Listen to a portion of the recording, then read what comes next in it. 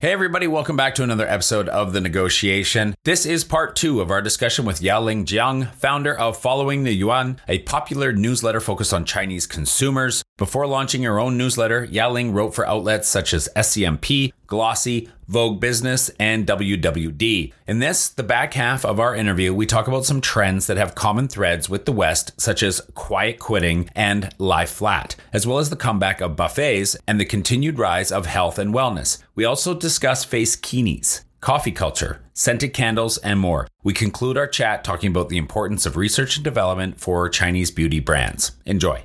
I think it's so interesting to look into the history of consumer culture. Back in 2003, when SARS was this pandemic thing going on, energy drinks were also a hit right after SARS. So what we observed in China is that there was this particular brand, 外星人, like an alien drink developed by Key Forest, 元气森林. They're a big CPG company. Their product basically went viral because everyone who had COVID last year was thinking that I need electrolytes. I need to kind of refill myself. I need more nutrition in my water. So they just get box after box this electrolyte water. And I think that really gives the whole sector momentum. Home to over 4 billion people, the Asia-Pacific region boasts one of the most powerful consumer markets on the planet. Not only is it home to half of the world's under 30 population, but it's also home to more than half the world's internet users. It's a market that no globally minded organization should ignore. But entering markets like China, Japan, or Southeast Asia is no easy task. Just ask the likes of Microsoft, Google, Uber, and Facebook. However, times are changing, and with the right partners, doors are slowly opening as more and more companies find success growing their key markets in APAC. I myself spent 8 years in China, mostly as a venture capitalist, helping early-stage tech companies grow in the Asia-Pacific market successfully. This show is dedicated to uncovering and examining successful Asia market entry and growth strategies by interviewing the experts who've done it before and truly understand what it takes to be successful in the region. My name is Todd Embley, and welcome to The Negotiation, brought to you by WPIC Marketing and Technologies. You recently wrote on 3 cultural trends that are similar in China and the US. Tell us what those 3 are and break that down for me, please. I mean, I've always thought China and US are pretty similar socially and work-wise because we both work really hard. I don't know, Todd, are you from Canada? I am. Okay. Sorry to exclude you there. But just because I haven't been to Canada, maybe China. I mean, I think Canadian people work really hard too. So, I mean, I've lived in those 2 places. That's where my anecdotal facts are based. So I think based on that, I really want to draw the parallels here, because maybe some English readers only read US news, some Chinese people only read the Chinese news, but maybe what they cannot see is that how many similarities we have. So one of the bigger trends I'm sure that many people will know once I point out is the quiet quitting trend in the US and the lie flat, ladder rod trend in China. I think it actually started in China first with the anti-996 movement. For those of you who are not familiar, anti-996 movement is something that started in the tech sector. Todd, you may be very familiar with this. People are disobeying the unspoken rules set by big tech companies. They don't want to work from 9 a.m. to 9 p.m. 6 days a week, or sometimes even longer hours. Instead, they do want to achieve a work-life balance. And I think so in terms of language, in terms of their aspirations, they want to express the fact that they want to chill or just take it easy. They still want to work hard.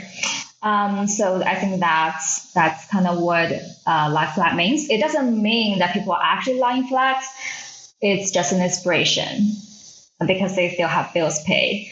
And with quiet quitting, I think maybe you can explain to the audience better. Quiet quitting, unhappy in the job, but find it difficult to move or unwilling to move.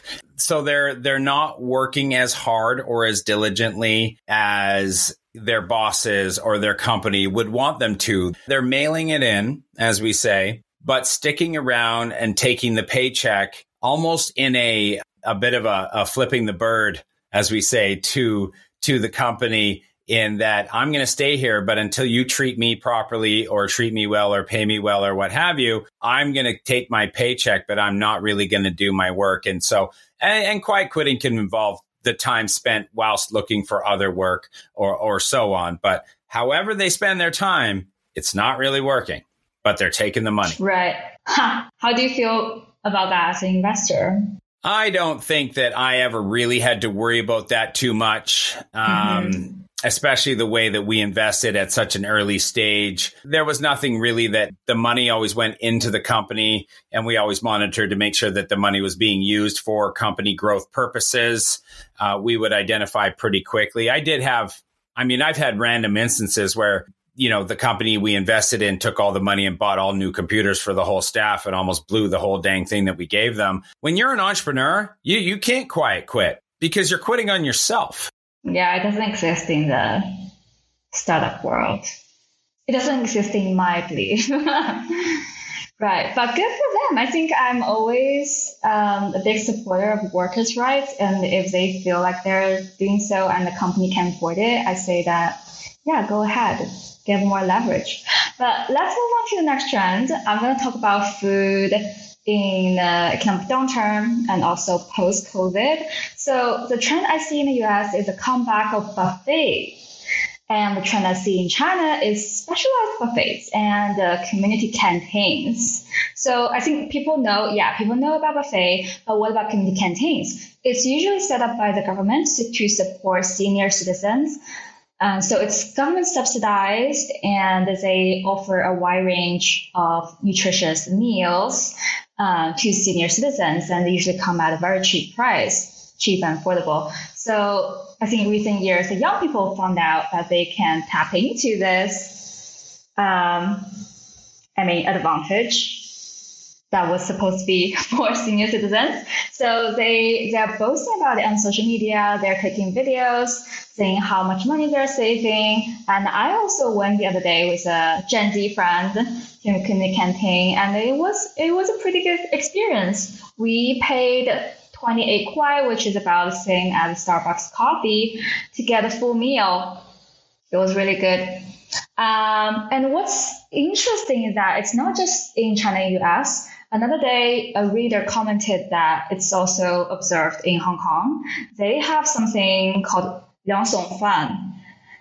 I know I'm not pronouncing it right, but basically it's like two dishes with a portion of rice.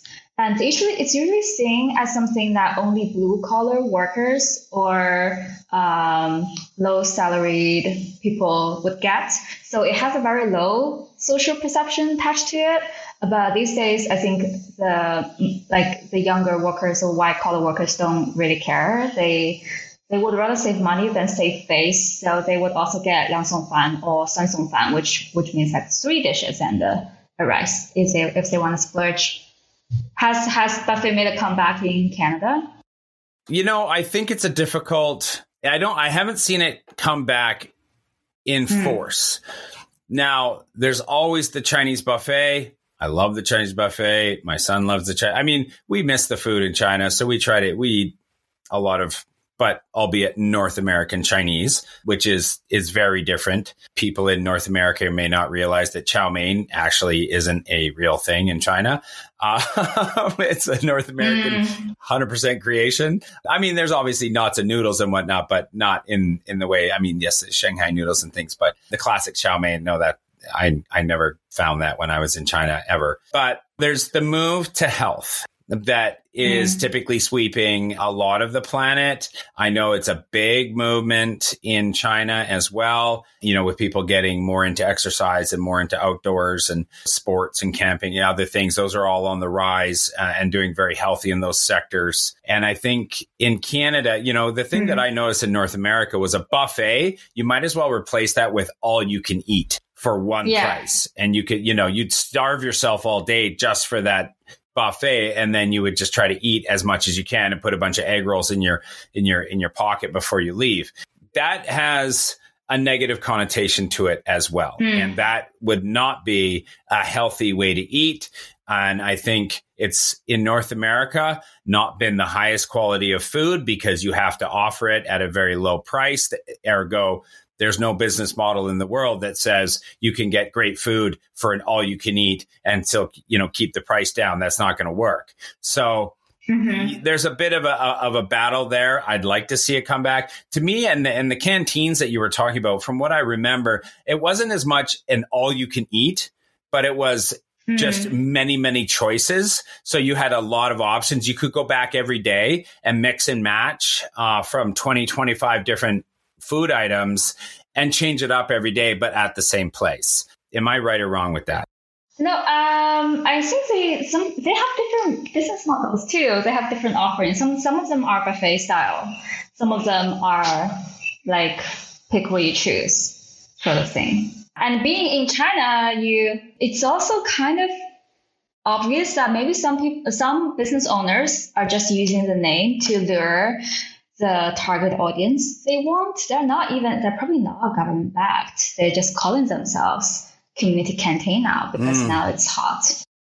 I want to switch to health and wellness because it has been one of the dominant lifestyle trends that WPIC has been observing. How is that impacting consumption trends, and what are people buying with this increased focus on health and wellness?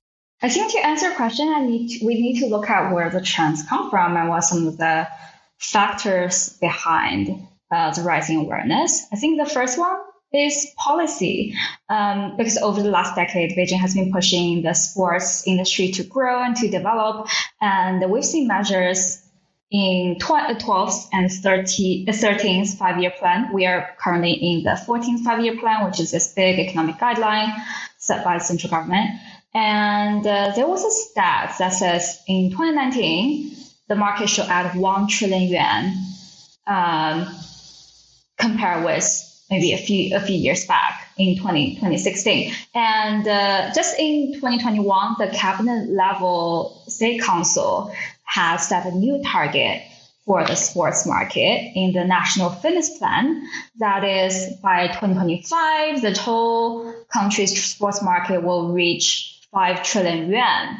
So when the highest level of government set a goal, I think all the investment companies and big corporations will see this as a very, very bullish thing to do. They will think that this is a new sector to invest.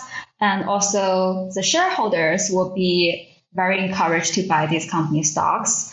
And I think another thing I want to talk about is the consumer level awareness. I think just like when we talk about the anti-996 movement, people after that, especially after that, they've realized they want work-life balance. And there's also I've seen a lot more content on Xiaohongshu discussing the importance of health. And people are disclosing that they have certain illnesses, they have certain diseases that they're treating, from the big ones like tumor to hemorrhoid. Actually, people are very open about their hemorrhoid and how they treat it at home. I think it's also part of the health awareness trend. The millennial and Gen Z generations are a lot more open about physical health and also mental health. So I think that's a very, very good trend.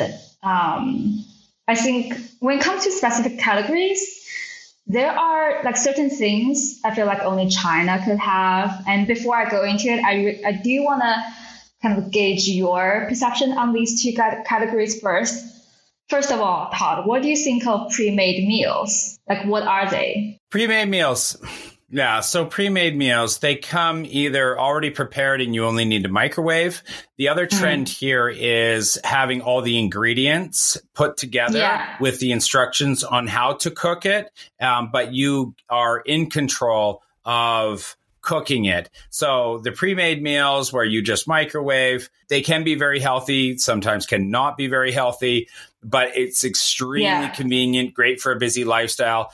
And quite honestly, with the price of groceries these days, those meals can be a lot cheaper than what you're going to pay, not only at the store, but to go and spend the time to shop and buy them, to bring them home, to store them, and then to take them out and then prepare and then have to do the dishes. You can simply just pay $10, throw it in the microwave, eat it, and then throw away the garbage or recycle the garbage or compost the garbage, and then you're done. So there's a lot of convenience to that. And I think getting the ingredients and more the box meals, that is also very trendy because you know what went into it. You are the one who put it into it. You can hopefully at least verify whether it was organic or pesticide free or non-GMO, and you know how much salt and you know how much butter and you know how much oil, and you are fully more in control of exactly how healthy you feel that meal is for your body. So it's gone very well, and it's somewhat hand in hand with the rise of food delivery as well. Yes. I see a parallel in the last point too, because some of the thank you for the very well-rounded answer. So with some delivery joints, they would just use pre-meal packages. So there has been some reporting telling their readers, especially the white collar professionals, like, do not eat takeout or only eat where the delivery guys eat. So you know it's not made from like pre-made packages. But what we see is that what I just described is that there was this 2C business and there's this 2B business. And now, these days I'm seeing even more extreme versions. So the process you just described, it saves time and energy from buying ingredients to prep, to cook, to like dealing with aftermath. So what I see on Taobao is that there are quite a few D2C pre-made meal brands that they would just package like maybe a pack of noodles in a plastic bag, well, in a like well-designed plastic bag, and they add sauces to it. And we have this like a really famous, I think, fitness-oriented ingredient, mo yu, I think taro or something, that basically has 0 calories and 0 fats. And that's really popular in China. Basically, you can just add, well, it's pre-cooked. Noodles are pre-cooked. And then you add your sauces to it and you mix it up. You eat it, and then you can just throw away the packets. You don't have to do any cleanup.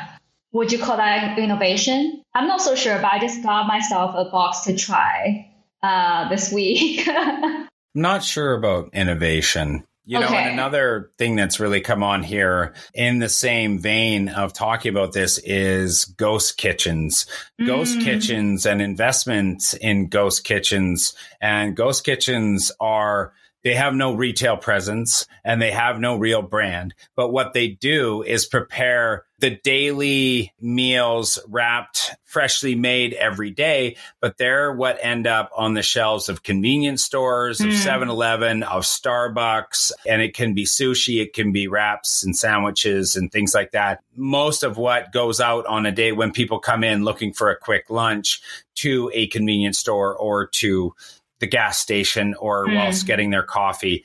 The ghost kitchens now are out there. They're produced. They make all of this all these things. And then Starbucks or 7-Eleven or somebody can give them some branded packaging in which to wrap that all in. And then they go and then they price them when they get there. This kind of things. But ghost kitchens, big on the rise over here.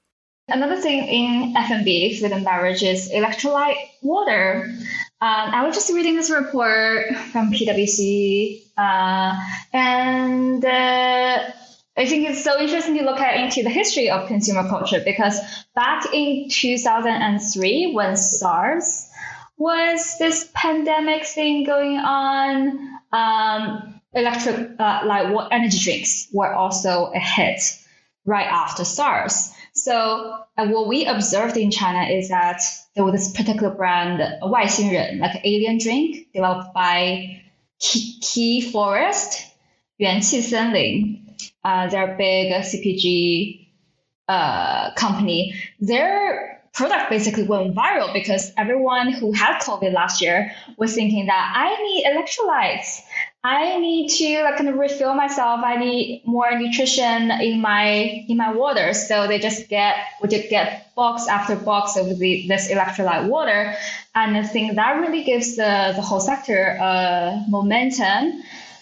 So yesterday I was writing about this new brand, Electrox. I really, really like the brand because it tastes very good. It's not, well, I think some of the flavorings from old brands are really outdated, but this Chinese brand, Electrox, actually develops flavors according to, I think, it's popular preferences. Like there's this flavor grapefruit and peppermint, and another one jasmine tea and grape, which are both my favorite, and they're both 0 calorie. They also added L-carnitine in it, which is like something, it's like a amino acid derivative that can turn fatty acids into energy. So I really, really like that. And with the rise of the sports culture and the sports communities, I think the company did really, really well tapping into these niche sports activities, from frisbee to cycling to CrossFit, and they are doing really well. Are those on the rise as well, like fitness, gyms, the CrossFit trends, the Peloton, any of that kind of stuff? And also, I'm curious about vitamins, supplements like that. I don't know so much about vitamins, but what I can say about the fitness world is that I think physical gyms are really struggling, because I think after the 3 years of on and off restrictions, people are more used to working out outside. They are also used to meeting people when they work out. They see it kind of as a form of social kind of hand. So they would rather like go join a running club, a cycling club, or just to try frisbee on a weekend or pickleball on a weekend, instead of going to gyms, because gyms are so boring. They still feel isolated at gyms. And also, I think especially the people in maybe the first tier, second tier cities are joining ClassPass. It's like, maybe just like gyms for commitment folks. So we're not used to commit. We're not used to committing to just one gym. We like to try varieties. We like to meet different people when we work out. So yeah, physical gyms and physical yoga studios are really, really suffering because they still have to cover the rent and the human capital of everything. But that's not what people want anymore. Changing topics, I've been working really hard at the gym also on a lot of facial exercises, because I'm really trying to get my face in its beach body shape for my Facekinis. And so why is that one of the hottest accessories in China this summer? And it's great to ask you about this, because you're going to bring me the context. Yes, we know what the Facekini is. Put it together. It's a bikini for your face to prevent the sun from making you, dark skin or getting tanned or getting skin cancer or what have you. Preferable to a hat, I suppose, because you can swim with it on. Why is it one of the hottest accessories in China this summer? I've been trying to figure out why as well, because I'm definitely not the product target audience. So Facekini was hot for a while 10 years ago. I think it went viral because Chinese people also thought that was ridiculous when some middle-aged woman in Qingdao, which is a coastal city, wore a Facekini on the beach.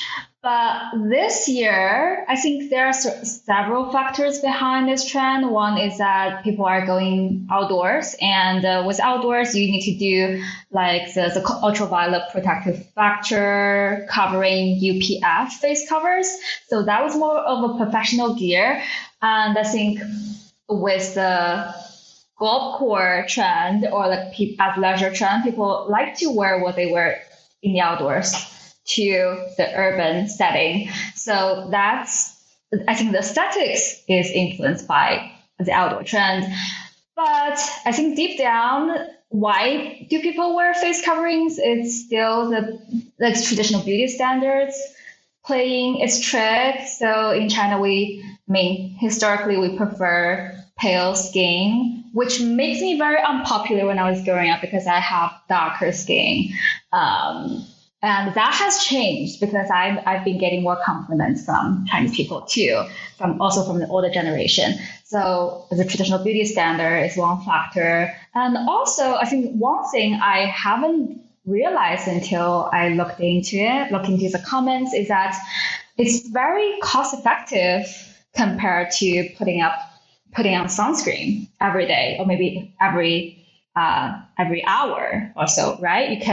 You just have to go out getting that face covering that costs maybe like $15, and you are just sorted for the summer. But I have to say that when I see these people in the subway, on the street, they still look ridiculous. The cost benefit analysis of what is your self-respect worth. Maybe it's $15. Maybe it's more. Not sure. Let's talk about the rise of coffee and the parallel rise of cool Chinese tea brands. Now, China's always known for tea, as they should, because the tea is amazing. And there's so many different types and flavors and regions of where it comes from. And you could spend your entire life trying different teas in China. Why? And I don't know if it's even fair to ask you this in the same question, but maybe it is. Why the rise of coffee? And do you have any knowledge or understanding of where that is coming from or what's driving the rise of coffee? And then all of a sudden, there's not just tea, but you've got this quote unquote cool branding where it's on vogue, it's on trend to be drinking these particular tea brands. So can you tell us a little bit about these two things and maybe touch on, demographics or flavors or how this fits into the young Chinese urban lifestyle? Where do I start? I think when people think of the urban consumer, they think of people in Shanghai and Beijing, but I actually think we need to expand the scope. It's actually people from maybe first tier to even third tier, fourth tier cities. They are basically doing the same thing, that is drinking coffee. I think coffee has been in China forever. Ever since Starbucks entered over 20 years ago, there are now several waves of specialized coffee trends. And I first lived in Shanghai in 2014 when I think it was the third or fourth wave of specialized coffee coming in. That's when I met the founder of Manner and founder of many other soon to be big coffee brands. But these days, I think the coffee trend in Shanghai actually surprises me also, because Shanghai is now known as the city with the most coffee shops in the world. According to Meituan. I don't know if there's any prejudices over there, but there are over, I think, 8,000 coffee shops. And the people, I think, because we have such big number, people's perception on the price, on positioning have changed. If they pay what they used to pay Starbucks, like 30 kwai, maybe like $5 coffee, they are expecting a lot more. They are expecting the coffee shop to have a perfect setting for them to take pictures, or working with a perfectly stable Wi-Fi. But what we drink these days normally in big cities is 15 kwai Americano. That's half price as what Starbucks costs, and they are just as good. And because we are used to taking them out and on the street, so we don't really sit in the stores. And that's what I'm drinking now. Actually, I got a takeaway cold tea coffee, which was founded by the founder of Luckin Coffee, who was kicked out because of financial fraud. He now has his own coffee chain, another coffee chain, Cody Coffee, based on franchise model, which I don't think is a great model. So that's a coffee trend. I hope I'm give you a bit of color. But I think people who like specialized coffee would still pay a lot of attention to the quality. They like to get their own beans from the roasters. For example, I do my own pour over. If I'm in my Shanghai apartment, I would do my pour over every morning. I get my beans from a specialized roaster. But when I'm out and about, I will drink my 15 kwai Americano. I just drink a lot of coffee. And I think all of my friends drink a lot of coffee. When it comes to tea, I think, of course, we can talk about the rise of nationalism. I mean, not nationalism, like people are proud of their own culture. Yes, that's one factor. But what I've seen is also an upgrade of the supply chain. I went to a trade show in Shanghai a few months ago, and I think the whole supply chain have made it so much easier for small business owners to just do their own branding and to find a space, because the big suppliers have thought through the whole plans for you. They even thought about how you can do the copy, how you can do the drink flavors, how you can market yourself. Like as a small business owner, you don't need to think much anymore. So along with the bigger popular tea shops like Hei Tea, Cha Bai Dao, Gu Ming, there are also lots of smaller shops because it has become so easy to set up a small business in tea in China. I want to lean in on something you said, which was the nationalism. And I think we've seen success by Chinese consumer brands lazily explained away as simply it's just about nationalism. That's how they're getting the support because they're local. And then they start dismissing the quality of the Chinese brands, given that it can't be. Their success can't be based on quality. It's just nationalism at play. That is likely a gross misunderstanding of both Chinese consumer preferences and the actual quality that China is able to produce across all sectors. I would like your take on that. I do agree with you that I think just talking about nationalism is a very lazy explanation. I think I want to take the perfume and candle industry as an example.